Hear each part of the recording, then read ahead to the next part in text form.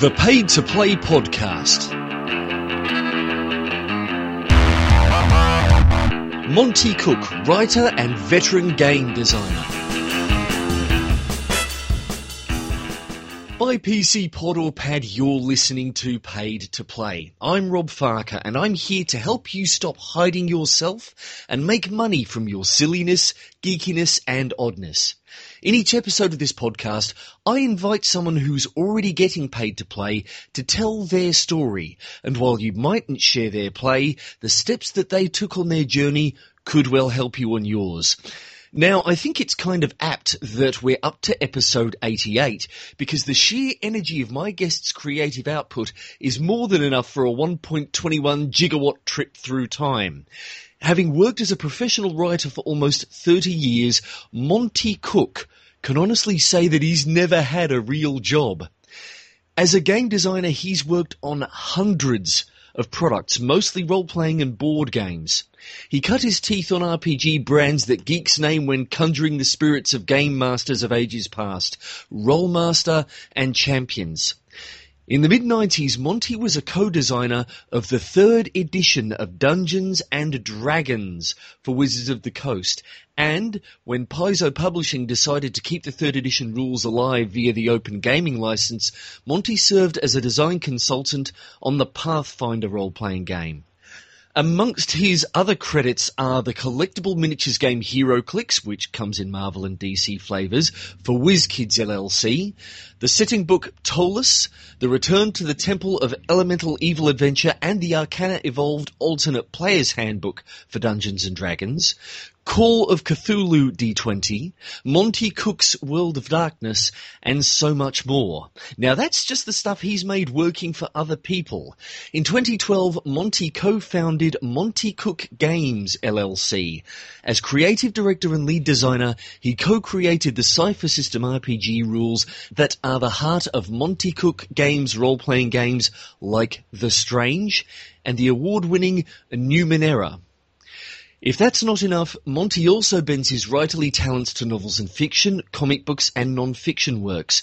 He's published numerous short stories and 2 novels. He's written a limited series for Marvel Comics called Ptolus, Monte Cook's City by the Spire.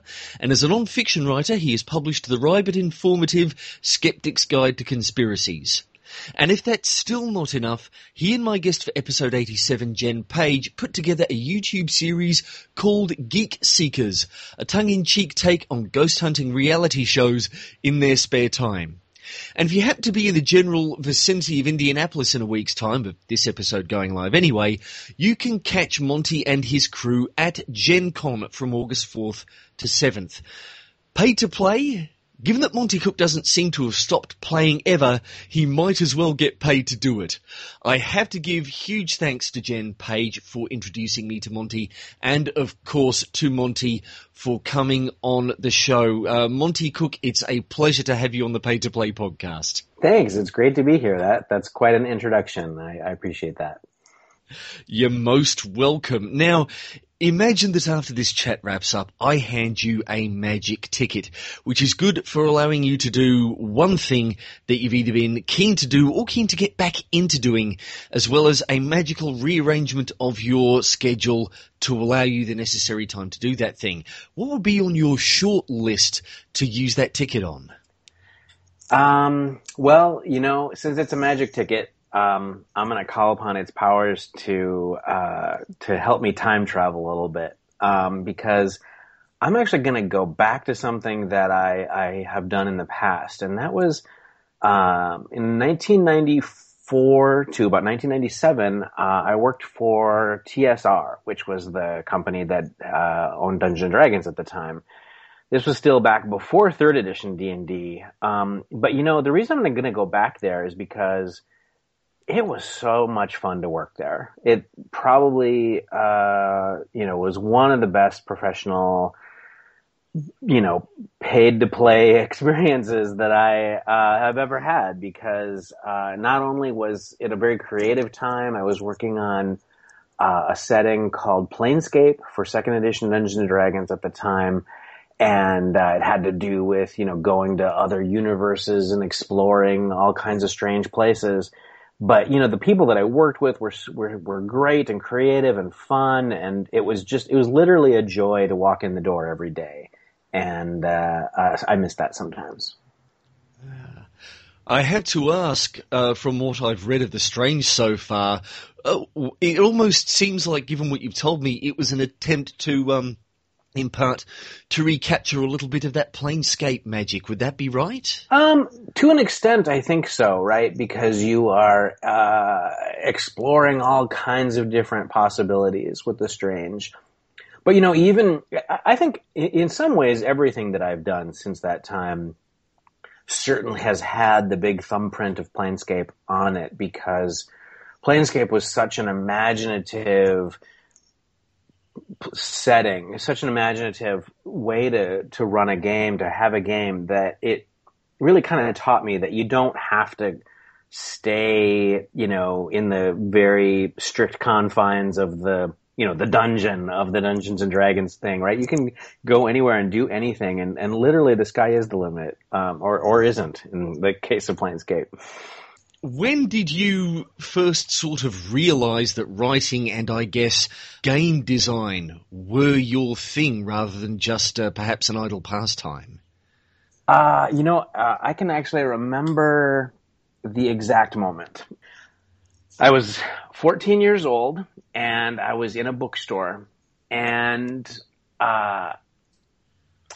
I'd been playing Dungeons and Dragons for a few years and loved it, was totally immersed in the game, found it to be just this wonderful creative outlet and this creative enterprise, was just having a great time with it, and really spoke to me. But I was in this bookstore, and there was a Dungeons and Dragons product, an adventure module, and it was called Dwellers of the Forbidden City. And right there on the cover, it said, by David Cook. And up until that point, basically everything that had come out for Dungeons and Dragons had one byline on it. It had been by Gary Gygax. And that name was so ubiquitous, Gary's name, that I didn't really ever give it any thought. But here was a new name, and in fact, it was someone who had my same last name. It was one of those moments that you just always remember for the rest of your life, right? The little light bulb went off above my head, and I realized it's somebody's job to write this stuff, right? This stuff isn't just kind of falling from the sky or appearing out of the ether. There's someone whose job it is to make this. I want that to be my job. And so basically at 14 years old, I decided this is what I'm going to do. And here I am. And I'm 48 years old. So that was 30 years ago, 34 years ago. From the sounds of it, it's one of those formative moments that perhaps a lot of us are lucky to get, just to sort of have that realization of exactly where you want to be and what you want to do. So tell us at least a little bit about some of that meantime. I mean, of course, you're a big-time D&D fan, and you were playing that as a youngster, and presumably, 14 years old, you would have been in high school. As mentioned in your bio, you've never really had a real job. How did having that direction sort of help you through the years following, and when we all sort of get out of high school and kind of have to look down the barrel of working out exactly how we're going to start supporting ourselves? What did you start doing perhaps differently than a lot of the people around you? Well, so out of high school, I went to college right away, and I was 2 years into college when I was still obviously playing a lot of games. At the time, I was playing a game called Rolemaster, which is a game that's an awful lot like D&D, except I guess people would argue it's more complicated. But that appealed to me at the time. I think that kind of thing appeals to younger gamers sometimes.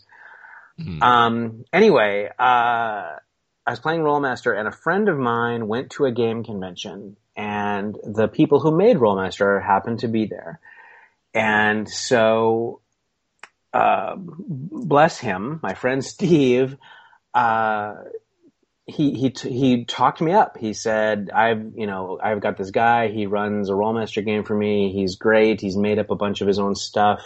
you really should talk to him. And they, you know, now having been on the other side of that conversation many, many times, I know how it goes. And they were, I'm sure they just said, yeah, that's awesome. That's great. But if you're serious, here's actually the kind of material we're looking for. And so Steve came back, and because Steve is the way he is, he came back from this convention and he came to me and he said, "You have to do this," right? And he sort of plunked my butt down in a chair and sort of made me, submit some material to them. And, eventually I ended up writing my first role-playing game product while I was still in college. This would have been in 1988. And I developed a relationship with them. And so, in fact, by the time I graduated, I had already written a couple of books, and basically just begged them for a full-time job, which they didn't give me, but they gave me an internship where I got to come to their offices and basically do grunt work for a while. But I was eventually able to parlay that into a full-time job. And so that's when I say I've never had a real job, that's kind of what I mean. I literally, actually, I wasn't there for my college graduation because I already had to leave for this internship. So I almost very literally left my last class, got in my car, drove across the country to start this job. Wow. Now, when one hears the word internship nowadays, the general conclusion that you jump to is unpaid position. I mean, was that the case? Were you basically sort of, a volunteer for experience and fingers crossed a paying job later on basis, or was it actually a paid internship? I don't fully remember. I don't think it was paid. But it was only for a summer, and if I was paid a real pittance. I know that. Maybe just enough to sort of buy lunch, that kind of thing. But it was. I mean, they were not they did not have a lot of money to spend, and the more I think about it, I don't think it was a paid position at all. Ah, right. So how, you mentioned you basically hopped in your car and drove across the country. Did you have sort of a bit of a support network, family or friends waiting for you who could put you up while you did your internship? I did not. I hadn't actually ever done anything like that before. I had a car, which I guess is a big boon. And so I literally just jumped in the car and went to this, it was in Virginia. I'd never been to Virginia before. I'd never been really to the East Coast or I'd never really been anywhere. And so it was all a huge risk. It's one of those things that now I look back on it and I sort of can't believe that I even did it. But I was very driven and no pun intended. And, I think, they were very good to me. The company, Iron Crown Enterprises. I think I stayed with one of the editors who worked there for quite a while, and then I had some money saved up, so I was able to get a place, and eventually of my own, which was just like a room in this old house. I mean, particularly in that sort of corner of the RPG industry, there wasn't a lot of money being thrown around. No, I can imagine. I mean, having tried Rolemaster once or twice, and having friends who I think bought the Middle-earth role-playing game. Right. I mean, the products were fun to look at, but you kind of and they were, of course, professionally published, but you sort of knew in the back of your mind that it wasn't a massive industry, no matter what. It certainly, I mean, even nowadays when RPGs have so many more opportunities, it's still not quite that mainstream thing. So yes, back in the day, you can certainly imagine that it would have really, really been for love rather than for money. For sure. So yeah, you were interning at Iron Crown. When did it actually turn into a capital J job? Was it again? Did Iron Crown take you on in the end, or did you wind up going somewhere else? No, they did take me on. Basically, and this is sort of the advice that I have for anybody who ever ends up in one of those unpaid or paid or whatever kind of internship. If someone has actually sort of opened the door a crack, which is sort of what an internship is, just don't ever let that door close, right? And so I just did everything I could that summer to make myself sort of indispensable so that they would feel like, wow, Monty's internship is coming to an end. We can't go on without him, right? He's already doing all these things. We need him to keep doing those things. So that's what I did, and it paid off. From the sounds of it, the fact that you were working at Iron Crown anyway was an incentive for you to keep going. Whereas, I guess, as a regular job, you'd have to do it and make yourself indispensable just to keep your job. But you were working in the industry you loved, so it was almost what you would have been doing anyway, just out of sheer love of it. In a way, yeah. The stuff that I was doing in the internship wasn't a lot of creative work. There was some, but it was also a lot of, making photocopies and those kinds of things. But yeah, I tried to show my creative side as well while I was there. And they already kind of knew that, right? I had already written 2 books for them. And so they kind of knew me.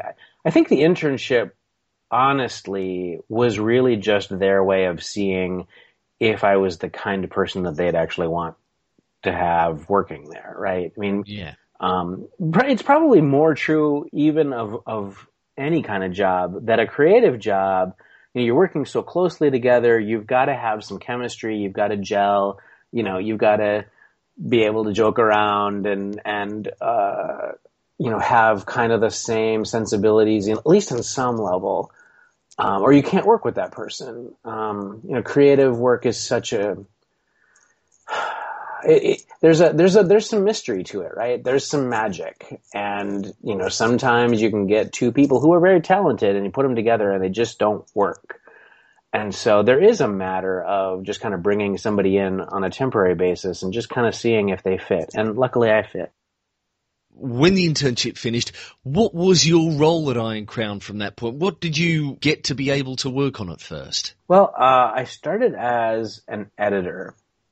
And at the time at Iron Crown, what that meant was mostly I was kind of working with people outside the company who were designing the products, and I was kind of shepherding them along, phone calls and well, this is before email, phone calls and letters, to be honest. Just working with them, getting their manuscripts in, preparing their manuscripts for publication. It's a big job. We think of, sometimes I think when we think of the word editor, we think, just the guy who sits and makes sure that you spell all the words correctly. And, that's really what I would call a proofreader. An editor is really so much more than that. I was not very good at being an editor, by the way. My real love was in creation and design, and not in, kind of working with other people's work. I don't know. It was not my strength. And so, the fact that I was able to only do that for a couple of years and then transition into being a game designer was probably a good thing for everyone. Well then, so tell us a little bit about being a game designer. In the introduction, we pretty much put you in as a professional writer.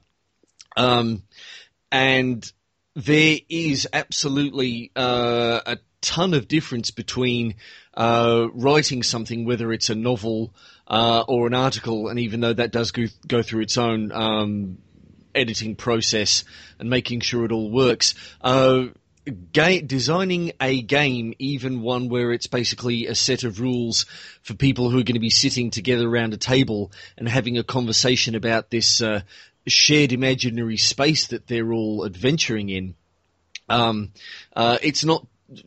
It is a whole different ball game. So, can you tell us a little bit about the work involved of being a game designer? Yeah, it's an interesting, weird little thing that we do, because it isn't like being a novel writer. A novel writer is a storyteller, right, who creates characters and a story and kind of gives you the whole thing. And when you experience that novel writer's work, and you know, this is true of screenwriters and most of the kinds of writers that we think about, right? You're passive. You're just watching, you're just reading. And that's great. And I've done that too, but a game designer, you're creating material for people who are going to interact with it. And so in many ways, the game designer is less of a storyteller and more of an enabler, right? I'm not telling a story, I'm making it possible for you to tell a story. And so you have to think about not just, oh, I've got a cool idea for a character, or I've got a wonderful idea for a new creature or whatever.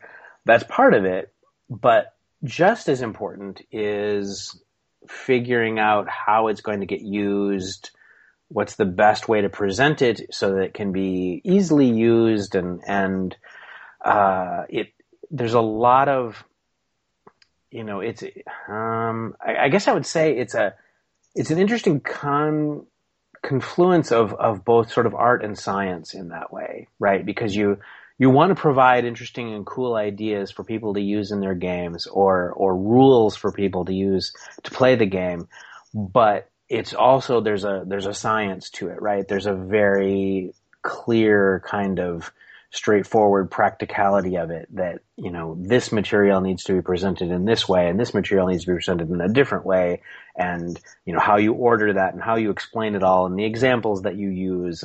It's all, I guess I don't know how better to say it than it is a combination of both art and science in that way. So you were with Iron Crown for a little while, and as you mentioned earlier on, you then went to work at TSR. What sort of happened there? Was it a case of getting let go from Iron Crown, or did just the opportunity at TSR come up and you grabbed it with both hands while it was going? Iron Crown had some hard times. I did not get let go, nor did I sort of sever all ties with them or anything. But I did realize that this was probably not a place with a long future for me.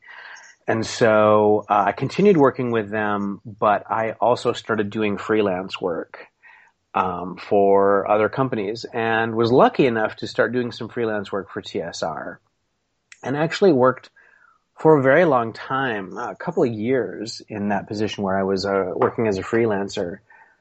The funny thing is that almost none of that work that I did in that time ever saw the light of day, because most of it was for a game called the Marvel Superheroes role-playing game, which was a cool game, really enjoyed working on it. But I literally worked for about a year and a half putting together all these projects, and then TSR no longer had the license with Marvel anymore, and so the game had to be canceled, and all of those products were canceled. But the upside of that is that TSR was able to see that I was someone that they maybe wanted to work with. And so I got a call from them inviting me to come for an interview. And the funny story there is that I had heard all these horror stories about working at TSR. I had heard that it was essentially like a sweatshop for game designers, and I had heard that the game designers were literally working on typewriters and paper, and everything was outmoded, and the bosses were terrible, and it sounded grim. And so this was not a job I wanted. Mm. However, I was such a D&D fan that I wanted to go and see where D&D was made, where where Gary Gygax had created the game and all these things. So I accepted to go to the interview, thinking that would be it. But of course, then I went there and found out that all these, sort of urban legends about TSR were just that, and that it actually looked like a really fun place to work. And so when they offered me the job, I accepted.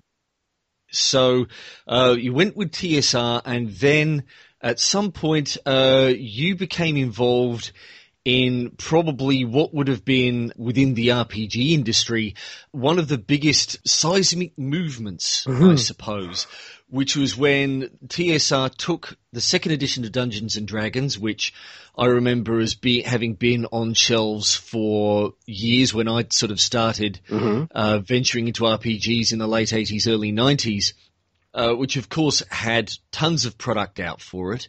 You developed Planescape for it while you were there at TSR, and then they decided to create a third edition of the rule set. So how did you get involved with that? And, what was that feeling of basically taking what you loved and had existed in a certain form? Because I think, unfortunately, I don't know off the top of my head when the second edition of D&D was published, but I'm sure it had been around for... I think it was 87. Yeah, I think it was 87. Enough to really cement it within gamers' hearts and minds, and, basically rework it from the ground up. An important transition happened there, and that is in 1997, Wizards of the Coast bought TSR and moved a bunch of us we had, TSR was based in Wisconsin, and moved everyone out to Seattle, which was a huge transition. And we had started kind of kicking around the idea of a third edition back at TSR, but once Wizards of the Coast came in, that immediately moved into full swing. And a few of us were chosen to work on that project as a team, and which was something, I had worked collaboratively with people before, but this was going to be the closest to that I would ever have worked with anyone up until that point. And thank goodness, the whole team was just fantastic. And so it was me and Skip Williams and Rich Baker, and eventually Jonathan Tweet joined the team, and Rich took a management position and was only there kind of at the first part. But it was an amazing time. It was a huge responsibility. What a lot of people don't know is that by that point, because we're talking about like 97, 98, D&D was not doing well. Second edition had kind of run its course. Products were not selling. And so, and what's more, when TSR hit its kind of financial difficulties in 96 and 97, which caused it to be bought, that hurt D&D even more. And, products weren't coming out. And in fact, I don't want to over exaggerate, but, the whole RPG industry was kind of in a slump. And I think that, that's the kind of the thing where, where the market leader goes, so does everyone else, right? Everyone else kind of follows. And so the fact that TSR didn't basically put out any product for 8 months, really hurt everything. And so it was really a situation where third edition needed to succeed, or, D&D as we understood it as a game just might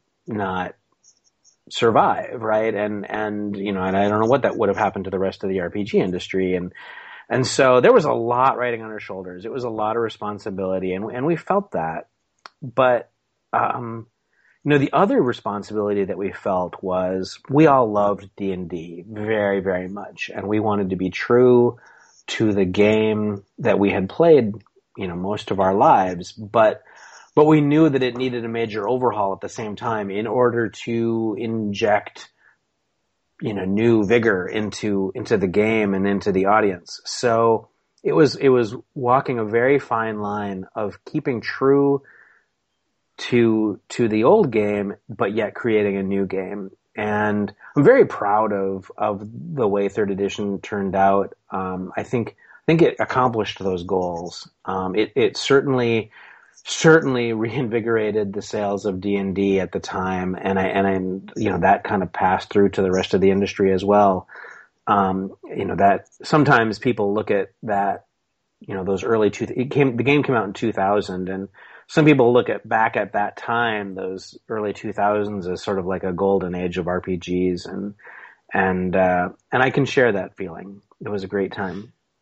It does seem to be there was that explosion after that sort of mid-late 90s contraction, which I vaguely remember also, I think, claimed the scalp of West End games, which at the time had kind of been, one of the second string powerhouses, if you will, behind TSR Wizards of the Coast. And I do sort of remember a few people chucking around some rather unfair jokes about how Wizards of the Coast, how TSR had been bought out by a collectible card game company. For sure, yeah. I think there was perhaps a little bit of fear as to what that might have meant for the future of D&D at the time. But all of a sudden, in 2009, I guess, the Open Gaming license, which D&D 3rd edition was published under, that was something very new in the RPG industry. But also, I think at the time there was a slow build-up of more of an independent scene, and I remember when I was kind of thinking about especially what happened with 3rd edition Dungeons and Dragons later on, where the 4th edition of Dungeons and Dragons came out, and I think a lot of people sort of looked at it and felt as though a lot of the long-time fans felt like this is not our D&D. This is a departure from what we love about Dungeons and Dragons. And, of course, that resulted in, amongst other things, in Pathfinder, which you worked on. But not only that, there were a lot of retro D&D nostalgic kind of products, like I think the Hackmaster rules, which were, of course, sort of based on Jolly Blackburn's Knights of the Dinner Table game, and was sort of meant to be, an old a throwback to the days of 2nd and even perhaps 1st edition Dungeons and Dragons. It seemed like that particular decade for RPGs was an incredible time to be in the industry, whether as someone working in it or as a consumer of the product. It was, and I got to see both sides of that, because I worked obviously at Wizards of the Coast when 3rd edition came out, and wrote some of the follow-up products. You mentioned a couple in the intro, and that was all great. But then in 2001, I left and started my own design studio, specifically to put out D20 products, using the open game license that you're talking about. And so I got to see everything kind of from the other side, where I was, using that license and kind of driving it for my own products. And it was very exciting. It was a very creative time. Just from all the different angles. And it was interesting too, you brought up, for example, the West End games kind of disappeared in the late, I don't remember exactly the date, but that late 90s, early 2000s era. And really, the truth of it is, I started in 88, 89, and all the major players had sort of changed. And so with this, because, when I started, it was West End Games and Iron Crown Enterprises and Game Designers Workshop, and Mayfair Games. And, one way or another, all of those companies were gone by that time, and some of them have come back and whatnot. But it's interesting that, even TSR, right? Even the one that you would never have expected to have gone away by that time had gone away. and so it was a new age, and creativity coming from all kinds of new directions, which is one of the really exciting things about the open gaming license. It enabled people who probably never would have thought that they could ever have that opportunity to have the opportunity to create material that, people could use in their D&D games. And so, you saw the birth of a bunch of new sort of creative entities and companies and a whole new crop of designers and, that are now all big names in the industry, right? It was an interesting time.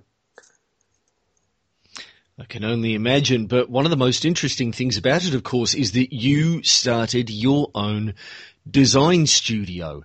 You went from not just being on the inside of RPG design to seeing it from being a producer of your own content through the open gaming license, but you went from being an employee to founding and running your own business. Can you tell us a little bit about that and the differences that, the things that you had to learn in that change from being an employee to running your own thing? Well, the differences were huge. And I didn't know anything, right? I didn't know, all I knew was how to, write and develop a game product. I didn't know how to get it printed. I didn't know how to get it warehoused. I didn't know how to get it into the hands of distributors. And so, I, rather than, trying to learn all of that, I took what I thought at the time was kind of the lazy way out. And the lazy way, as it turned out to be, blazing a whole new trail. Because what I did was I said, I can design a product, and it's an electronic file. Maybe there's just a way that I can just sell people the electronic file. And I created a product called the Book of Eldritch Might, which it wasn't the very, very first gaming PDF. There were a couple of others out there, but it was the first really to kind of catch anyone's attention. And it was, I remember sitting in my living room, talking to my best friend Bruce Cordell and just saying, I'm going to try this thing. I don't know how much to charge for it. I don't know, if people are going to be willing to want to have an electronic file as opposed to a book. I'm thinking about using this PDF format. How many of these do you think I can sell? Do you think maybe I can sell 50 of them? And was like trying to do the math to see if I could make it worth my while if I just did 50 of them or whatever. And I just remember on that first day we launched that book, and on that first day we sold 1,000 of them, and I realized that I was onto something, and that people were sort of eager for that new way of getting products, and eventually I did solve all those other problems, and I found some publishing partners who helped me figure out how to get it sold and warehoused and all those things and printed. And but at the same time, it also created what is now, a sort of, in the RPG industry, if you look at it as a pie chart, a really big, significant piece of that pie is the PDF industry now, and we have whole stores online that sell nothing but online PDFs. And boy, it sure would have made my life a lot easier if those had existed back then. But I had to figure all that out for myself, and how to deliver it, and how to sell it, and how to charge for it, and all that stuff. But that's kind of how that my design studio, Malhavik Press, that's how it got its start. What I did was I partnered up with White Wolf Publishing, which was another major RPG publisher at the time, also gone now. It's just kind of the theme here. They worked with me and kind of handled what I refer to as all the not very fun stuff, right? The sales and printing and all the business sides of things, and I was able to just do the creative stuff with Malhavoc Press, and that was pretty great. And I did that for about 6 or 7 years. Wow, and I'm just thinking about that early success with the PDF. I mean, of course, as you say, nowadays PDFs are everywhere, and I think one of the main things that helps that is that the platform to view a PDF is now much more accessible. And I mean, it seems like in the Western world anyway, nowadays it's not often you will find a household that doesn't have some sort of touch-based computer somewhere. I mean, I don't, our place, we don't have anything tablet-sized. We don't have an iPad, but my wife and I both have smartphones, and I have a few PDF products myself, and occasionally I will just sort of like open up even like the Pathfinder rulebook or the bestiary on my mobile and have a look through. But when you were starting out and you were thinking about putting these products in PDFs, the only options that people had to view them, at least digitally anyway, the other option would be, knit down your local copy store with the file burned to a CD and say, hey, can you print these out for me? Which a lot of people did. No, I mean, I know I actually did that a few times myself with a couple of things that I bought. But, at the time, the only other way I could view it was on my PC screen, which was a little bit awkward, especially if I wanted to try and, use the darn thing at the table for an RPG session. But still, you right out of the gate, 1,000 copies of this PDF. So that was fantastic. Yeah, it's interesting. I mean, at the time, the biggest sales pitch that I had to give to people was to convince them that they wanted to use an electronic file, right? How to use it, right? Maybe print, like you said, print it out, just print out the pages that you need for the game session at the time, and did you know you could search them, and kind of pushing them as the wave of the future, which of course they were at the time. I mean, I feel like I was vindicated in that, but it was kind of a hard sell. Luckily, it wasn't as hard to sell as I thought it was going to be, right? Because it really did exceed my expectations, but there were a lot of challenges, like you say. Back then, I think most people were still using big desktop computers, and obviously you're not going to lug that to your game session. And it's a lot easier now, like you say, with a tablet or something. Hi, I'm Jen Page, star of the web series Chopsaki Boom and the movie The Gamers Darkness Rising. You're listening to Rob's chat with my Geek Seekers co-star Monte Cook for the Paid to Play podcast. And let me tell you, I'd rather be playing Monte Cook games than the best games in the world. Perhaps a little bit of a skip ahead. In 2012, you actually co-founded yet another venture, and this time you actually put your name on it, Monte Cook Games. What was the difference between Monte Cook Games and Malhavoc Press? What prompted that change in the way you were doing business? Well, I recognized that Malhavoc Press was so closely identified with open gaming license D20 material. And, that's all that we ever did, with Malhavoc Press. I had wanted to kind of start fresh.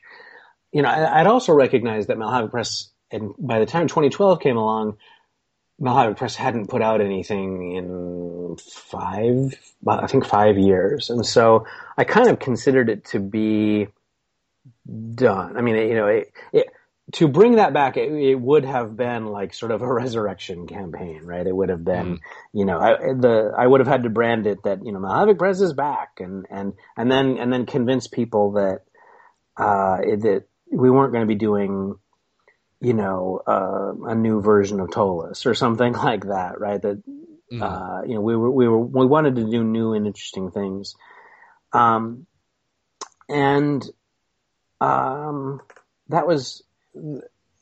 was why I didn't stick with Malhavoc Press. I also, things were just different. I didn't have obviously the partnership with White Wolf anymore, just simply because they were doing other things and I was doing other things and whatnot, and so I recognized that Monte Cook Games was going to have to be a very different thing. Malhavik Press, I refer to it as a design studio because we didn't do, like I said, all the not fun stuff. We just designed games and then gave it to someone else to do all the rest. But this was going to have to be a venture that I was going to have to do everything. I didn't want to create just another name. I don't know. I used my own name because I remembered it was actually a lot of work educating people that Malhavik Press meant stuff from Monte Cook, and I didn't want to jump over that hurdle again. So I figured the easiest thing was to just put my name right in the title. People were familiar with my name. I mean, I'm lucky enough to have my name on the back of about 1 million third edition players handbooks that have been sold over the years. No exaggeration. And so that's a good position to be in. I was very lucky for that. And so my name, I figured, had a little bit of cachet, and Monte Cook Games was born, and I have a couple of business partners that I work with, Shauna Germain and Charles Ryan, and we have a whole team. There's a total of 8 of us now, and it's very exciting, and I love what we're doing. Wow. One thing I do have to ask you about, you mentioned that for a while Malhavik Press wasn't putting any product. I think you sort of said like a 4-year hiatus. What were you doing in the meantime? I was writing other things. I wrote a nonfiction book. I think that you mentioned in the intro. I did. I explored I don't know what you would call it. It was just sort of an experiment with a website that had content that was for gamers. It was called Dungeon a Day, and basically it was like I was building a dungeon 1 room at a time, 1 room a day, and you could subscribe to it and whatnot. And that was fun for a while and did pretty well. But it wasn't the right time, and it wasn't the right place for that. And so I did some other writing, did a little bit of work here and there on some computer games, but eventually I worked for a while again with Wizards of the Coast as a contractor on their 5th edition of D&D, but I knew that eventually I was going to come back to writing stuff for myself again, and it was only a matter of time. And then game Numenera is what drew me back to that. I will have to profess a little bit of ignorance here, and I was kind of going to ask about Numenera and the Cypher System, but how did Numenera come about? What was the difference between it and everything else that was going on in the RPG industry that sort of made you want to pursue this whole new product and this new universe that you introduce gamers to? Well, it was something that I had been kind of thinking about for a long time. In fact, it was something that I had started working on back in the early 90s, but when I was hired by TSR, I had to put it all kind of away because TSR was the kind of company where if you worked on something creatively, if you created something while you were employed by TSR owned it. So I couldn't work on it while I worked at TSR, and there just never was the right time until 2012. And it was the idea that intrigued me about the Cypher System was I wanted to create a game where players had even more control over their character. You know, it wasn't just a matter of deciding what you were going to do that round, but you could decide how important that particular action was. And so in the Cypher System, there's a concept called effort, and you can sort of imagine it like a limited resource, like a resource management game, where you can only spend so much effort before in a given time, and so you have to choose. Well, this time, this time that I'm going to jump It's really, really important because, I've got to get over this pit, and because there's a horrible monster behind me. And so this leap is really important. I'm going to spend, all the effort that I can, as opposed to some other time when, it's not that important and I'm not going to spend any of my effort. And so that's what I think of as sort of the key difference between the Cypher system. I think there are a lot of things that the Cypher system introduces that are new and interesting that I'm really fond of, but that's the magic something that drew me to knowing that I wanted to make a game. And the setting was also something I've been kicked around for a long time. I knew I wanted to create a setting that felt like a fantasy setting, but was actually a science fiction setting where the quote unquote magic was actually just extraordinarily advanced science. And that's what Numenera really is. Mm. And of course, Numenera came out, and Gen Con, it had a whole heap of blocks of wood thrown at it. Best setting, best writing. Just a holdover from my days in RPG cons in Sydney. If you got a lot of awards for playing modules, you were called a lumberjack. So, yeah. And of course, it won the Origins Award for best role-playing game. So that must have been one heck of a validation, after going out, starting your own company and throwing all your effort behind, of course, a product that didn't have, aside from your name and your brand as a professional game designer and creator of interesting things, of course, it didn't have any of its own momentum behind it. Yeah, it was extremely gratifying.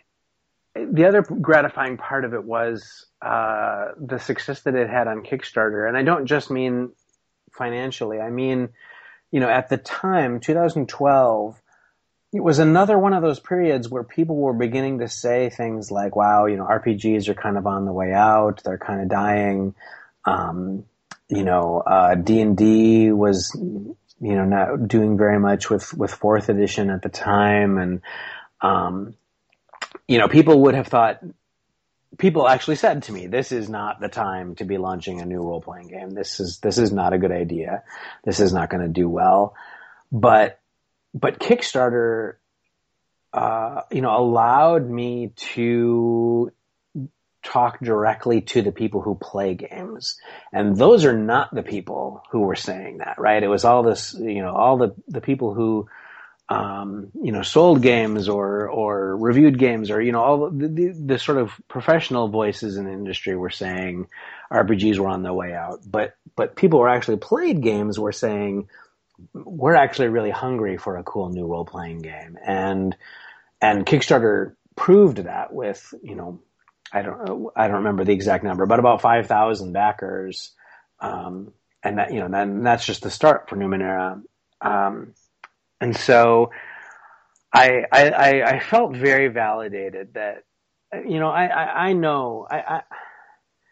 I'm such a supporter of the whole idea of RPGs. I think that they're a very fundamentally wonderful pastime, but also, they're a great social outlet. They're a great creative outlet. They are, a teaching tool for kids. RPGs are such a great thing, that I knew that they weren't dying, right? I knew that there was just a problem sort of in the chain of communication there. And it was nice to be validated and in that way too, and to know that people still really value this hobby. And that's great. It's something that's so near and dear to my heart. Mm. And it does really seem as though RPGs have entered, for want of a better phrase, a new golden age. Of course, not only are these products finding incredible success on Kickstarter. I think I saw someone put an article up recently saying that tabletop games, although I think the focus was board games, are earning more money on Kickstarter than video game related projects are. And not only that, I think people have been kind of realizing the benefits that the internet has to RPGs for a little while, particularly in terms of getting people together and finding groups, those organizational apps that people are coming up with. But especially recently, we seem to have entered this wonderful age where the art of playing an RPG, the passing on of that art was very much an oral tradition, or you had to basically try and rely on a printed product to somehow show you what the social aspect of RPGs is like. But all of a sudden, within the past, I would say, couple of years, we seem to have had this advent with online media streaming channels like Twitch. And I think, even though we've had podcasting, of course, for a good few years now, it's not quite caught on so much as seeing these people stream their gaming groups on Twitch, whether or not they've actually got some cameras set up in their living room, or if they're playing across the internet over an application like Roll20, and they are sharing their gaming sessions online. And of course, the big kahuna at the moment in this area is this web series Critical Role, where a bunch of voice actors get together in a studio in LA every Thursday night and play D&D, and people are watching and loving, and it almost feels like you can finally, if someone says, what's this weird hobby you're into, you can say, okay, sit down, let me queue up this video, this is it. This is what I love so much. I agree completely. I think that we are in a new golden age. There's all kinds of fantastic games coming out. Games are the number one category on Kickstarter, which is kind of amazing if you think about it, right? I mean, you compare it to technology and all these other different things that get kickstarted, and games are the number one thing, and that's all kinds of games. And you're right, board games and tabletop games, I think those get kind of lumped together, even more so than video games, and so. That's very, very exciting. And I also love the fact that some of the videos and the things that you're talking about really have moved beyond kind of the, nerds in the basement kind of, idea for role-playing games. And we've really moved into a place where, no, this is a normal thing that adults do, and people are doing it all the time. There's a fantastic little short film, in fact, and I wasn't ready for this. I don't know if I'll be able to remember the name, but I just saw it a couple weeks ago. It's just this little short film that this woman did. I think it might actually just be called RPG, but I'm not sure. But the fantastic thing about it is that it shows a bunch of adults playing D&D, and it's treated as though that's just perfectly normal. No, not a moment is spent explaining it or excusing it or anything, right? These are just 5 or 6 normal people, and this is what they do on Friday nights, and we all understand that and accept it. And that's exciting, right? Because, that's what it should be, right? It's no weirder than getting together with your buddies and playing poker on Friday night, right? It's just a different game that you happen to be playing. And in fact, it might be a little more rewarding. So I think it's fantastic. I'm so excited by stuff like that. Mm-hmm.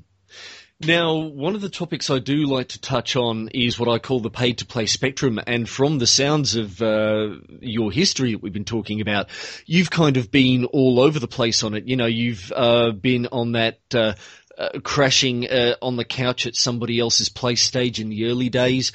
You've mixed having a day job in the RPG industry with freelancing. You've started your own company, and you've, of course, then had that freelancing mix when Malhavoc Press wound down a bit, and at the moment you are again running another company which, from what I gather, as an employee of Monte Cook Games, it's paying all your bills. It is your full-time day job, and at least at the moment anyway, I mean, are you still doing any freelancing work just because, No. just to keep your hand in, or doing interesting projects as they come up or anything like that? I have a lot of good friends in the industry, and if somebody comes to me, like not very long ago, my friend Rob Schwald came out with a new game called Shadow the Demon Lord, and had a bunch of people write very short little adventures on a freelance basis, and I did that. But I did that because Rob's a friend, and I liked his game, and it was a fun kind of lark. But it isn't something that I do on a regular basis at all. And yeah, Monte Cook Games is 120% of my time and attention, and pays my bills, like you said. Fantastic. And I guess it's 120% of your attention because you just love doing it. Absolutely. Yeah. I wouldn't do it if I didn't like it. I'm not a long-suffering person. So, in that case, what is next for Monte Cook, and I suppose to a certain extent Monte Cook Games? Where is, as we do explore the wonderful implications of this new golden age of RPGs, where do you think your next challenge lies? What's something that you've been perhaps itching to get into? Well, I've always got plans for the future and the next big thing and all of that sort of thing. We're going to continue to support Numenera and the Cypher System with more really cool things. We got a bunch of great ideas for that, and cool new products coming on the way. But I'm also interested in kind of pushing the boundaries, and sometimes it's what's interesting is looking at challenges and problems and trying to solve them. And like what I mean by that is, one of the most common refrains that I hear from people who play RPGs is, I would love to play more, but I can't get my group together, or I can't find a group, or I can't manage to, get us all on the same schedule. And so we can only meet, once every other month or whatever. And I wish I could play more and whatever. And those are the kinds of things that I now see as, is that something that we can address from our end? Are there solutions to those problems? So, I mean, I'm looking in the far future here, but that's the kind of thing that I would like to start to address, is what can be done to overcome those kinds of issues. So those are the kinds of things, not necessarily that I'm working on a day-to-day basis, but that I kind of keep in the back of my mind. And maybe, if I'm sitting in the car, that's what I think about. Now, if there were three things that you have learned during your career in RPGs that you think would help someone who is just getting started out, whether they're thinking of writing their own product or breaking into the industry, or just even considering their own play and how to get paid doing it, what three things would you recommend to help that person? That is a great question, and it's one I've been asked many, many, many times in different ways. But I think that your podcast focuses on it just in the right way, right? The idea of being paid to play, because you kind of cover both bases there, right? Yes, it is fun. It is games, right? What I do every day is think about and work on and create and sell games. But the paid part suggests that I'm doing it on I'm doing it on a professional level. And that's, if somebody wants to get paid to play, they have to remember both sides of that. They have to remember that it's fun, but you're doing something that's professional, right? And so the first of the three things would be that, right? To be as professional as you possibly can. And, great ideas and enthusiasm and all that stuff is great, but making deadlines, doing quality work, doing what you're asked, making changes when they are requested, that's all the sign of a good professional. And that's, I can't underscore how important that is enough, because there's lots of people out there with great ideas and enthusiasm, but not everybody can approach it in a professional way.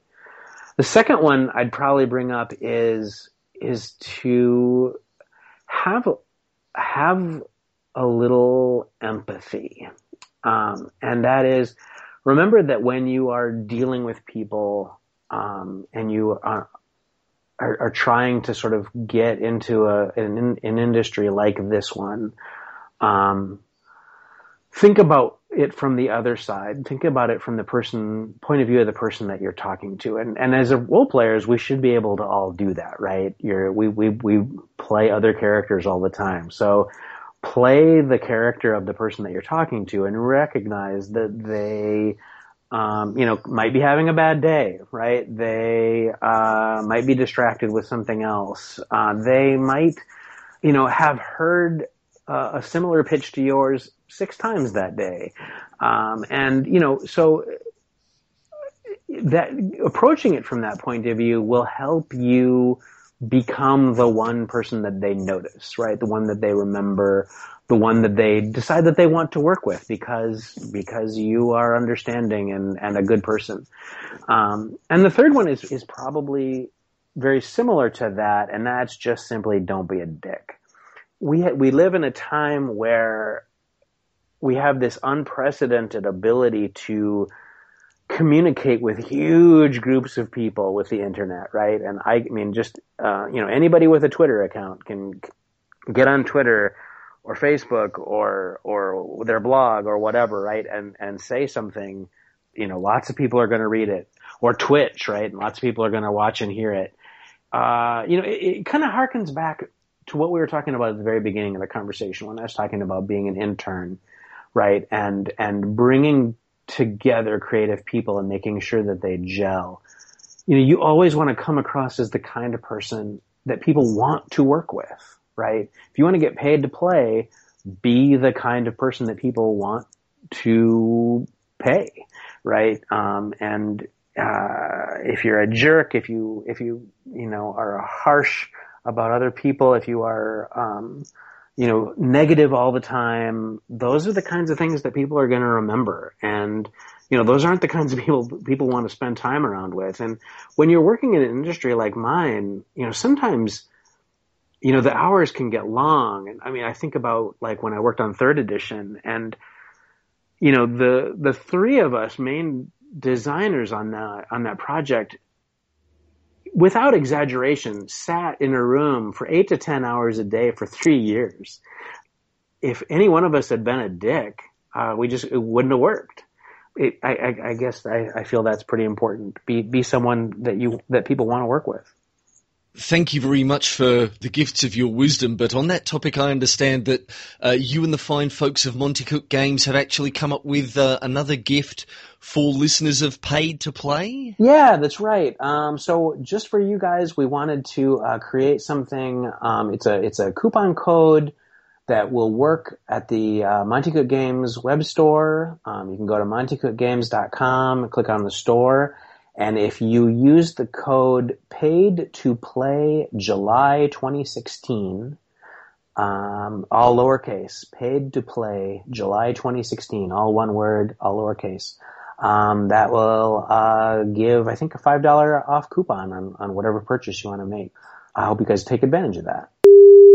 The production team of the Paid to Play podcast would like to clarify with listeners that the complete discount code offered by Monte Cook of Monte Cook Games is spelled as follows: PAIDTOPLYJULY2016.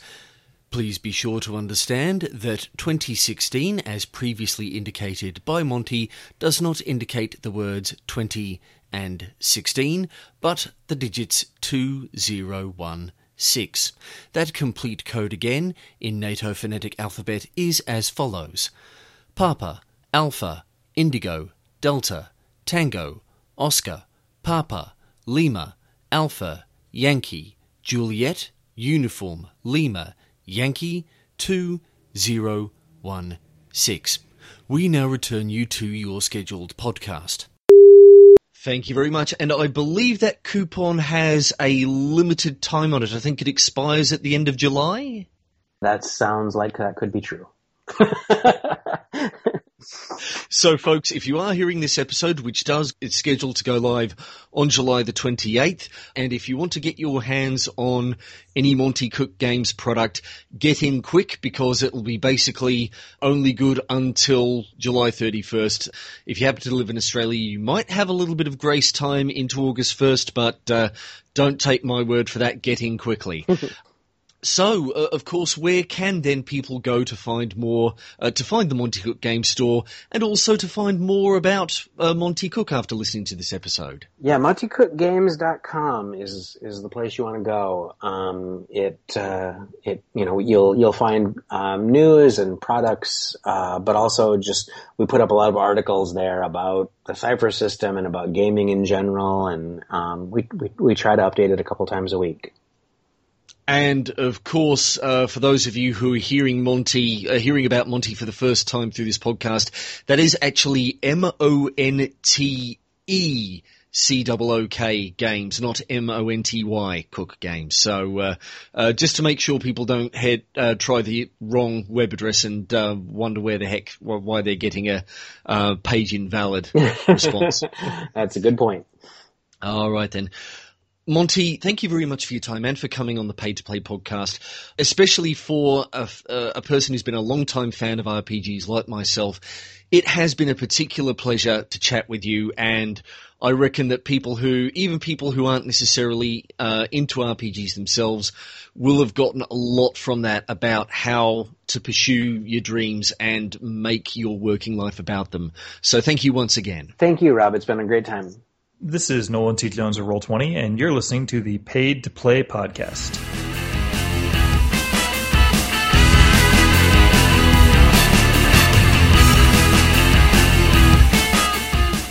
The Paid to Play podcast is part of the SDWV Podcast Network and is brought to you by its fantastic backers on Patreon. Please visit patreon.com/paid-to-play and sign up to help the show get bigger and better. You can find the Paid to Play podcast on the web at www.paidtoplay.com.au, on Facebook as the Paid to Play podcast, and on Twitter at Paid Play Podcast. You can also leave one-off tips via the PayPal tip jar. You can find the link on the website. The interview and monologue portions are published under a Creative Commons Attribution Non-Commercial Share-alike 3.0 unported license. In general terms, you can reuse and remix them in your creations as long as you credit Rob Farker and do not charge for your work. For the full text, visit creativecommons.org. The intro and outro music is created by, performed by, and copyright Miracle of Sound, used with permission. For great rock music inspired by video games and pop culture media, check out miracleofsound.net. The Paid to Play podcast is hosted by Business Web Integrations. Get in touch on the web today and let them meet all your online business needs. This is Rob Farker asking you to be a little dangerous and stop hiding yourself.